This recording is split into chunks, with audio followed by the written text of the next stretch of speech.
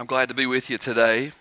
We're continuing in our series going through the New Testament Gospel of Mark.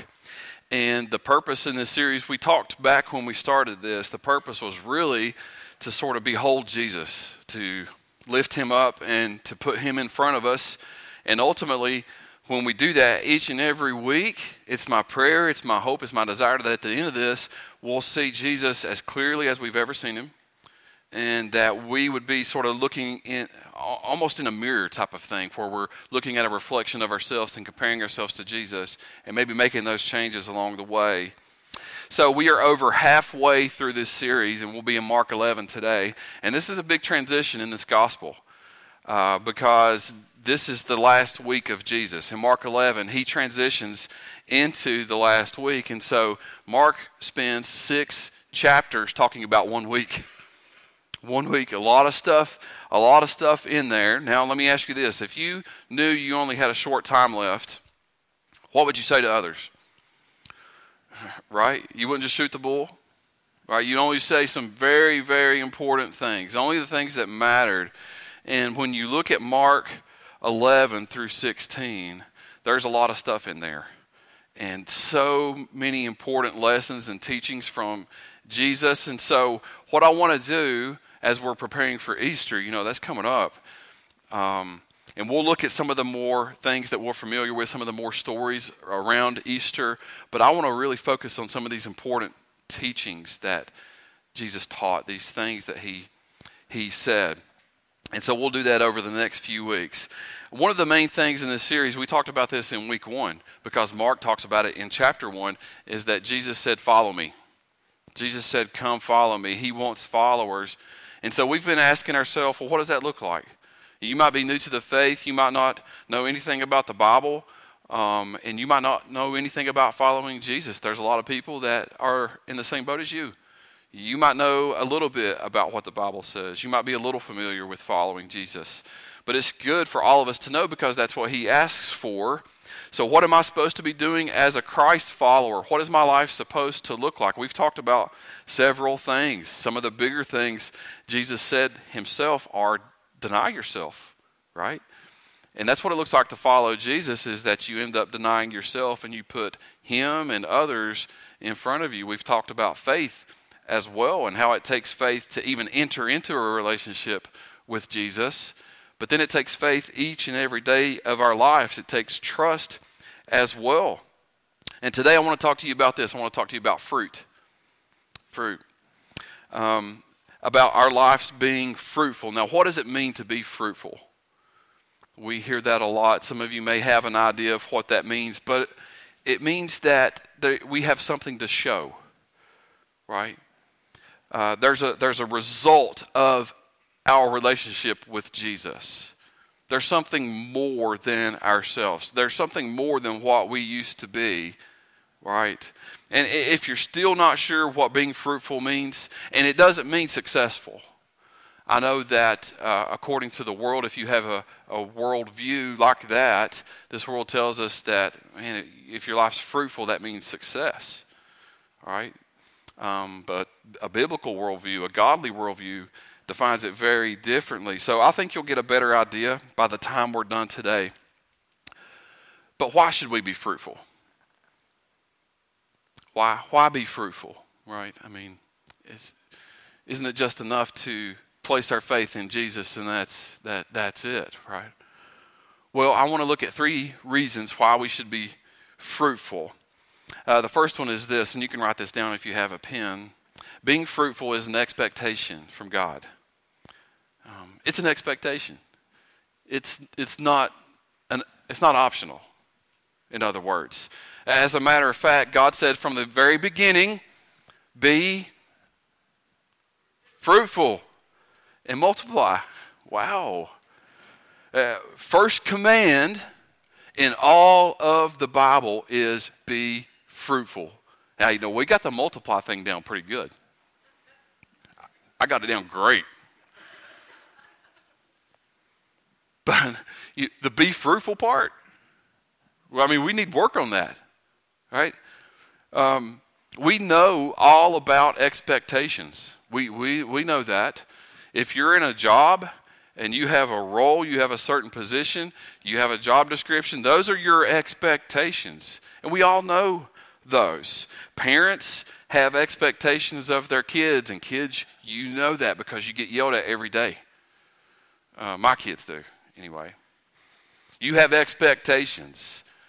Those are a little more than options. That's not optional. Marriages have expectations, right? If you're married and you have expectations, have supper ready when I get home.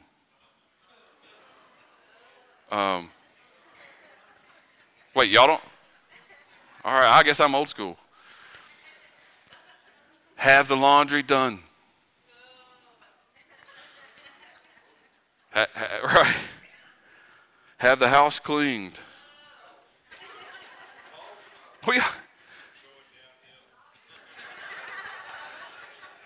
Angela has a lot of expectations of me, okay?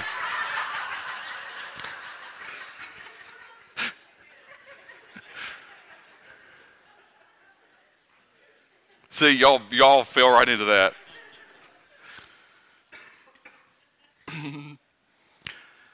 No, but seriously, Jesus takes this seriously, takes being fruitful very serious. He doesn't just recommend it. He expects anyone who wants to follow him to be fruitful. As we get into our passage today, Jesus, in Mark 11, Jesus enters into Jerusalem, right? He makes his grand entrance. He rode in on a donkey. That's the story that we are all familiar with. The crowds were celebrating that and shouted, Hosanna. People were taking off their jackets and coats and laying them down in front of him. He makes his big entrance. And the thing is, that didn't last very long. He goes in and goes to the temple and leaves. End of day one. And so this is where I want to pick up at Mark 11, verse 12. The next day, as they were leaving Bethany, so Bethany is the town outside of Jerusalem where Jesus and his disciples stayed when they left Jerusalem that first day. They were leaving Bethany. Jesus was hungry. Seeing in the distance a fig tree in leaf, he went to find out if it had any fruit. When he reached it, he found nothing but leaves, because it was not the season for figs. Then he said to the tree, may no one ever eat fruit from you again. And his disciples heard him say it. So this is a strange passage, isn't it?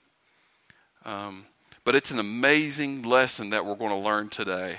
And teachers, if you're teachers, you're going to appreciate this technique. It's called the sandwich technique. All right, we know what a sandwich is. It's, you got bread on top, and you got something like meat or something here, and then you come back to the bread. That's what this technique is. This is Jesus' technique, and it's amazing.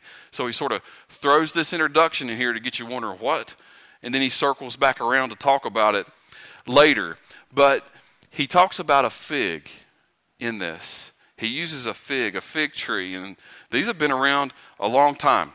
Really since the Garden of Eden, where the fig leaves were used as the first fruit of the looms. Okay? Y'all remember that in your Bible? All right. Figs today are classified as a superfood.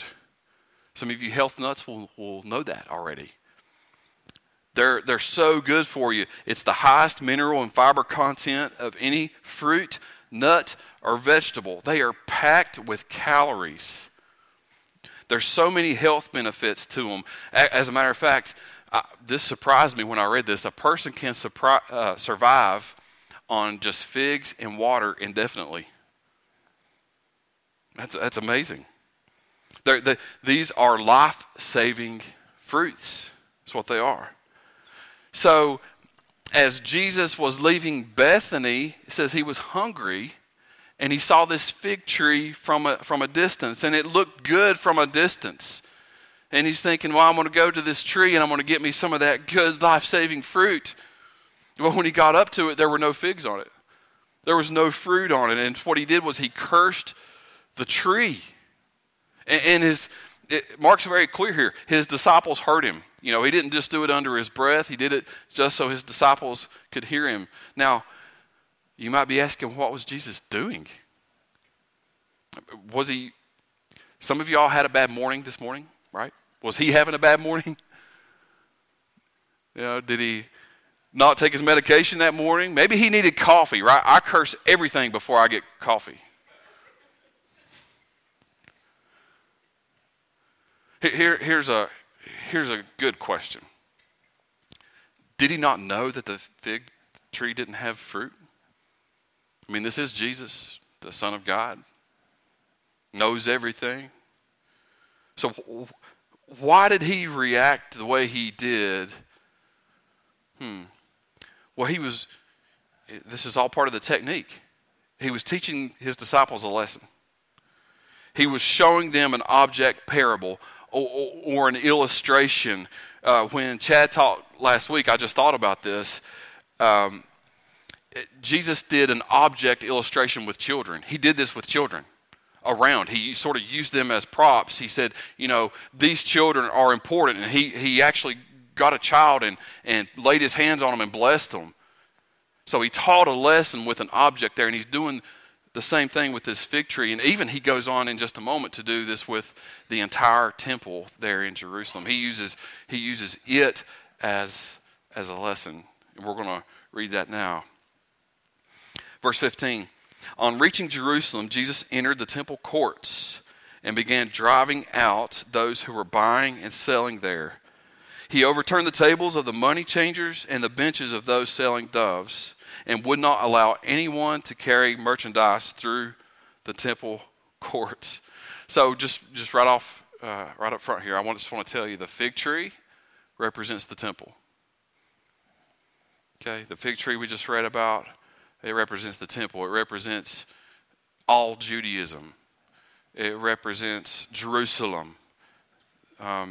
Jesus was clearly upset here. He was very angry. Why was he? Well, the temple had been turned into something it wasn't supposed to be. It turned into more of a shopping mall type of thing, a place of business rather than a place of worship. And so this week is very crucial, this week that Jesus entered is Passover week. And so more than any other time of the year, there would have been more people in Jerusalem than ever. Hundreds of thousands of people in Jerusalem from all over would go there. And so when you went to Jerusalem during Passover week, you did sacrifices. And so rather than bringing your sacrifice, bringing your animal with you from a long distance, you could just go to Jerusalem and buy the sacrificial animal there. Okay? No problem with that. Jesus didn't have a problem with that. The problem was that they were doing this inside of the temple courts. And the problem with this is they were being dishonest in their money exchange, the currency. They were cheating people. And so there's another reason that Jesus got upset. It's probably a lot more important. It's in the next verse, verse 17. As he taught them, he said, "Is it not written, my house will be called a house of prayer for all nations? But you have made it into a den of robbers." Now I want you to notice the phrase there, house of all nations, house of prayer for all nations. Okay. From the beginning of time, God has been a God of the world. He has. Of all nations. The people of Israel were God's chosen special people. But their role was to point people to God, so that the nations would come to know the one true God, so that the nations would come to worship the one true God, right? But they never, ever achieved that purpose all throughout Scripture. They tried, they would fail. They would do good, they would fall back. And this whole thing with the temple, with where it was now as we read this, it was sort of like the last straw for Jesus. They set up this business enterprise in the temple courts, which happened to be, if you're familiar with this, which happened to be the court of the Gentiles. What that means is that court was reserved for Gentiles, that area. So all these stands, all these places, all these things of business were set up inside the area reserved for all nations. And what happened is it was a barrier. It kept the nations from coming to God. It was a barrier for nations to worship God, and this is why Jesus was so angry. Look, God doesn't like it when we make it difficult for people to come to God. And that's why we try to limit things that keep people from coming to God here. I know we're not traditional, and that's why. We want to make it as easy as possible for people to come and to know the one true God. We want to remove those barriers. In the last chapter, when Chad taught, Jesus said, no one should prevent children from coming to him. Right? God doesn't like that. And this is essentially what the temple was doing. And so he came in and he just brought judgment. He really did. He cleansed the place. He cleaned things up. How would they react to that? Verse 18. The chief priest and the teachers of the law heard this and began looking for a way to kill him. For they feared him, because the whole crowd was amazed at his teaching. And when evening came, Jesus and his disciples went out of the city. This amazes me. Supposed to be people of God. They were so far gone, instead of repenting, they got mad. And the religious leaders, the supposedly highest representatives of God to the world, rejected him and sought to kill him. Do you see how this is related to the fig tree? It looked good. The temple was so amazing. It looked good from a distance, but when you got close up, no fruit at all. They were fruitless. There was nothing to show. Verse 20. In the morning, as they went along, they saw the fig tree withered from the roots. So they're leaving here, and you see the sandwich technique? He circles back around. See the fig tree that he opened up with. They see the same fig tree withered from the roots. This is the next day. Anybody like to have that round up? That's some good stuff. Peter remembered and said to Jesus, Rabbi, look, the fig tree you cursed has withered. And they're looking at this thing, and it's just gone. It's just destroyed from the roots up, which if it's destroyed from the roots up, it ain't coming back. It's completely destroyed. And so it's interesting. When we read this, Jesus cleansed the temple, turned things over, and things never were the same after that. And just a week later, a few days later, Jesus would be on a cross. And when he gave his final breath, the earth shook, the temple shook, blocks fell. The veil was torn, top down. The tree was cursed from the roots up. The temple was never the same. As a matter of fact, in 70 AD, it was destroyed completely by Rome. So you're thinking if this is around 33 AD, 40 some years later, no temple. It was so thoroughly destroyed that one block is not left on another. All the precious metals, the gold, the silver in there, because of the fire, it melted. It sort of went into the blocks and the bricks. And so looters and stuff, you think the toilet paper thing is big? Their toilet paper had gold in it, right? This is amazing to me. Jesus did this and judged the temple. Now, we can look at this and say, well, that's cool. That's neat. This should open our eyes to understand how important fruit is in our lives. The truth is, God will not sit back and allow our lives to go unfruitful. I know we think we're safe. I know we think we're good. But that is not what Scripture tells us. Now, we don't have to fear condemnation. There is no condemnation for those who are in Christ Jesus. But you know what there is? Judgment. Hey, I got something to tell you. All people will be judged. All people. You know what else I got to tell you? Discipline. That's what the Bible teaches us. Hebrews tells us that the Lord disciplines those he loves. He's not going to sit back and allow our lives to be unfruitful. That's pretty important to hear, isn't it? He expects us to be fruitful. But listen, let's lighten the atmosphere a little bit, okay? In reality, we should want to be fruitful. Why? Why? Let's finish out with two reasons here. I'll go fast through these. Being fruitful is a benefit to you. It's a benefit to you. Bearing fruit is beneficial. Look, we're all about benefits. You know, what do we discuss with HR at work? Hey, I don't need to talk to you about my benefits. Yeah, we'll have those conversations all day long, right? If I came up to you personally and said, look, I know of a way that you could have a great life right now. You can. You'd at least be interested in what I was saying, right?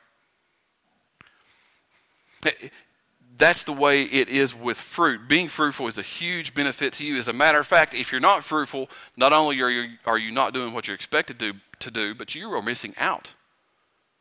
You're missing out on God's favor. I want you to remember this little equation. Fruit equals favor. Fruit equals favor. Fruit means life. It means growth. It means health. And I want you to think of this with me. It's a very simple illustration. We are in Southwest Virginia. We know agriculture. We know farming. If a farmer has a tree or plant that is producing fruit, what is he going to do to that? He's going to take care of it. He's going to feed it. He's going to provide it nutrients. He's going to make sure that thing is watched and cared for and protected.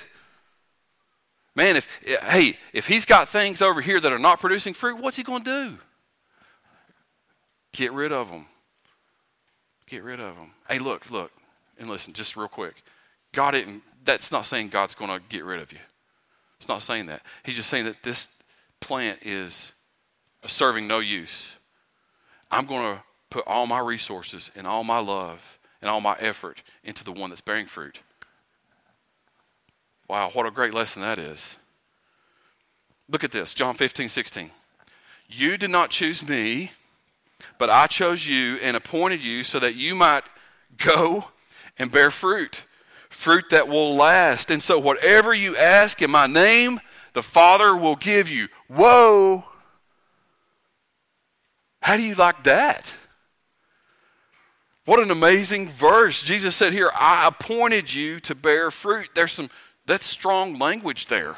You see the expectation there? I chose you, I made you, I commissioned you to bear fruit. God expects that. But then there's this. We bear fruit, and then what? Whatever you ask in my name, the Father will give you. That sounds like a good deal, doesn't it? Y'all are quiet. You're waiting to hear what I'm going to say, aren't you? Look, let me take a drink of water first. Does God give us everything we ask for? How do you know? Because you've asked, right? Yeah. I don't know of anybody that hasn't asked God for something that he didn't give them. He doesn't do that. Look at my head.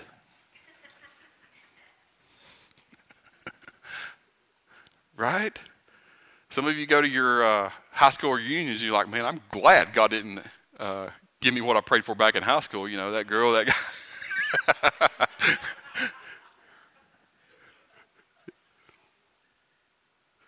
guy. There's so many things that, listen, this is almost funny, but it's not. There have been so many things that I've prayed for that God did not give, okay? And I know you're in the same boat. I know there are many things that you have asked for that God did not give. And look, some of those are very serious. Some of those involve health, life, well-being. God doesn't give us everything we ask for because he loves us more than we can ever understand. Okay? He knows us better than we do, And listen, kind of what I said in the beginning, ultimately, this place isn't our home. It's not. We have an eternal destination. This place is marred and tangled with sin. We have a better place. We have a better life ahead. And that's what we have to look forward to. So I don't want to, that's probably a completely different sermon that we might get to later. But this isn't a blank check. God's not a genie who grants every wish we have, but the key here is God's will in this. And Jesus even prayed this when he taught us how to pray, right? God, your will, and he prayed in the garden, not my will, but your will. 1 John says, ask according to God's will, and he hears, right? The key there is God's will. Well, how do we know what God's will is?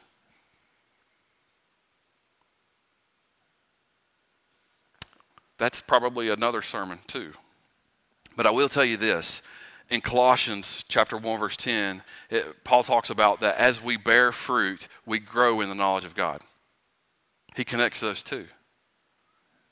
The more fruit we bear, the closer we grow to God and the more we know about him and his will for our life. So there's a key here. We all want to know the will of God. We all want to be praying for the will of God and what that looks like.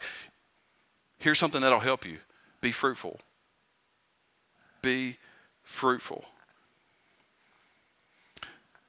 So the whole point in this is God wants to bless you. He doesn't want to judge you. He does not want to discipline you. He wants to bless you. He really does. So being fruitful is a benefit. Last thing, being fruitful is a blessing to others. So it's a benefit to you, but if you are fruitful, it's a blessing to others. When you think about it, who's the fruit for anyway? The tree doesn't grow it for itself. It's for others. So what that means is, if you're still kind of questioning what does fruit look like, we are to act in certain ways and do certain things that bless people, that show people love, and that ultimately glorify God and point people to him. That's what our lives need to be. Galatians 5:22. But the fruit of the Spirit is love, joy, peace, forbearance, kindness, goodness, faithfulness, gentleness, and self-control. Against such things there is no law. Once you become a Christian, these are the types of fruits. And it's not a exhaustive list. This is just saying these are the types of fruits that need to be evident in your life. Are they? These are the things that people need to see in us so that they may come to know God. And Paul goes on to say there's no law against these. In other words, there's no limit to how much of this you can do in your life. The more you do, the better. And if we're not doing these things, look, honestly, we're not acting like real Christians. We're not doing what we were supposed to do. The truth is, people are out there and they are spiritually hungry. And so we need to be producing the fruit that gives life. And we are not just to look like Christians, but we are to act like Christians. It's doing things beyond yourself to bless others and to bless God. I pray that we would just not look like a church on the outside. When you drive up here, you can pretty much see that this is a church. Most churches you can, especially with the steeple and the signs. And I pray that that's not how people know we're a church. Let me read you a card. This is a thank you card, not to me, it's to you, to the church, from a guy named Smitty. Don't know his last name, don't know his real name, but Smitty. He was part of the disaster relief crew that came in, a vet, former Marine, long beard, tattoos all over him, pretty rough guy,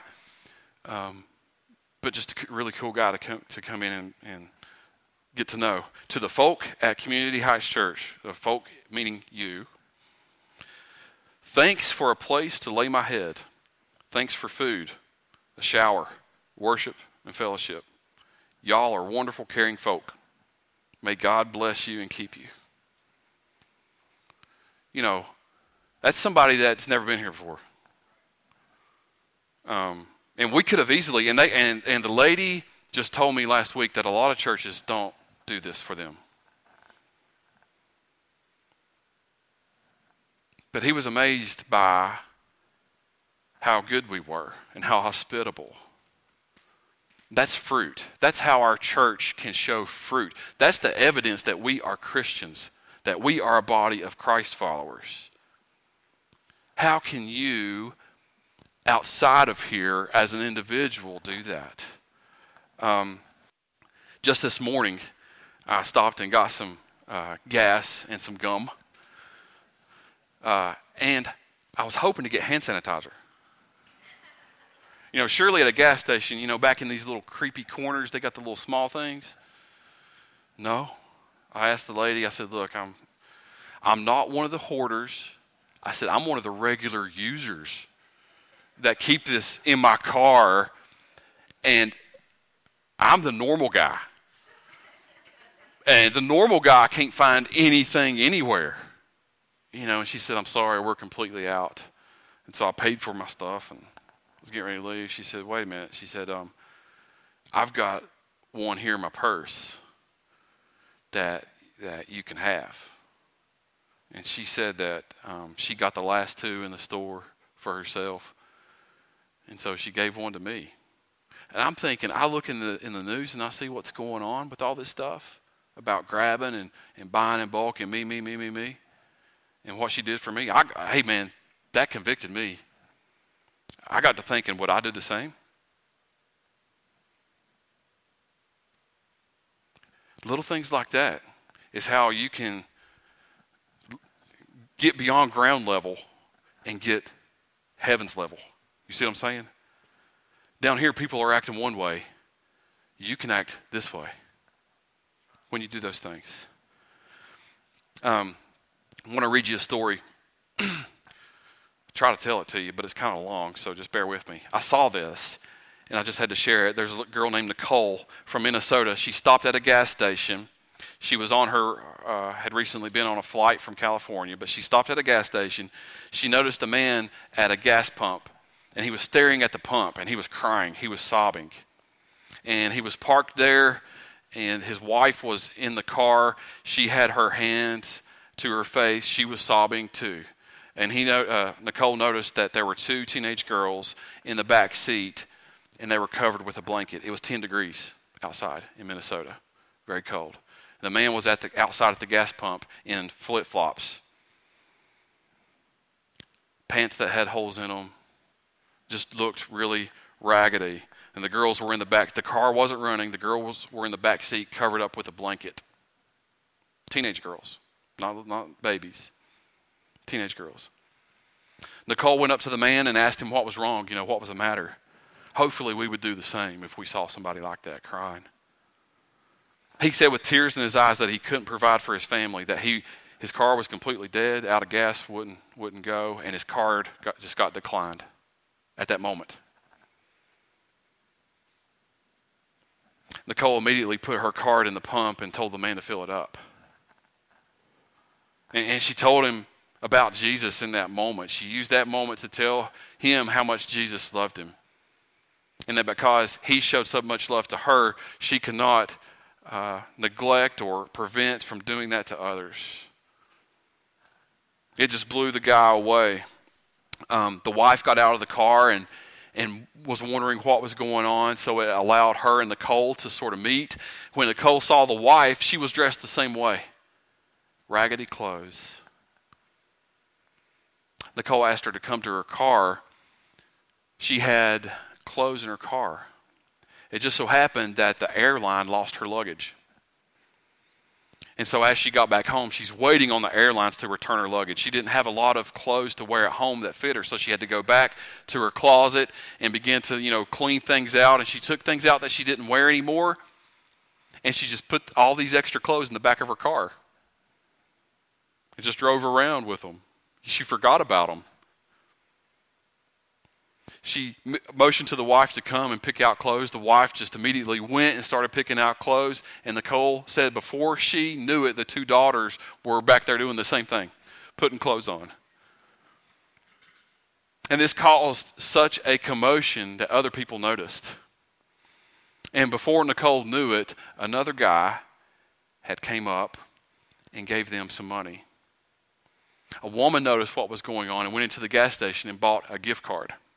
Another man came up and had a really nice leather jacket, a leather winter jacket, a really thick one, took it off his back and gave it to the guy. Man, all this happened in just a moment. You want to talk about how contagious this virus is? Look, let me tell you. You know what else is contagious? When somebody is fruitful. And we show the love of God out there in our communities, it starts spreading like wildfire. Truly, truly amazing when we start pointing people to God. One person can do that. I remember when I was in Costa Rica a couple of years ago. By the way, we did cancel our Costa Rica trip this year. But I was there a year and a half ago. And we were out, and I was teaching at one of these schools on top of this mountain. It was crazy. But anyway, I looked off in a distance, and I saw this tree. True story. And with this fruit on it. Beautiful fruit from a long distance. I'd never seen anything like it before. And I asked Jeremy. Jeremy's the son of the missionaries that we support there. Like, what is that? And he kind of had to look because it was so far away. And upon close inspection, he said, "Oh, that's a mango tree." Anybody like mangoes? They are awesome. All right, so I said, "Look, can we go get some mangoes?" You know, he said, "Yeah, sure, let's go." So it's a long way. And look, there's no like fields in Costa Rica. It's all mountainsides, okay? So it's a long walk. We kind of had to go up a hill a little bit, you know, and I'm thinking I'm going to fall down, you know, or at least twist my ankle or something. But anyway, we got up to the tree, and when we got up to it, I looked, and the whole mountainside was nothing but mango trees. And I started noticing all these little crews of people working. We had just stumbled upon the second largest mango farm in Costa Rica. Listen to me, all because I saw one tree.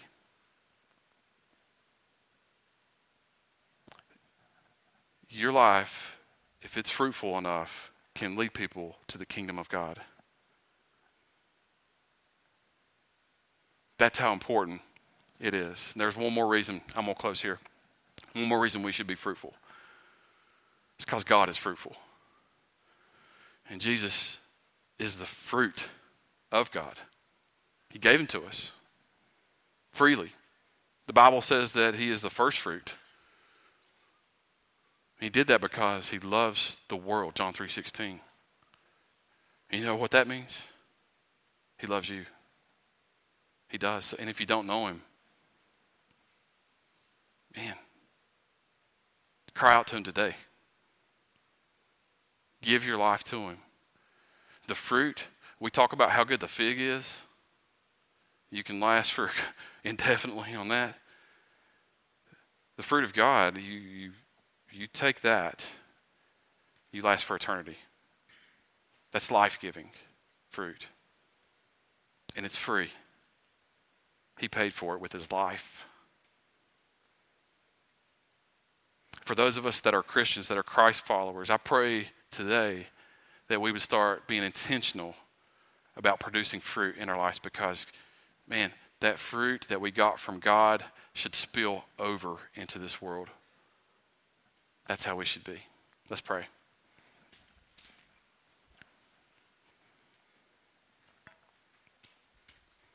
Father, we thank you for today. We thank you for the worship.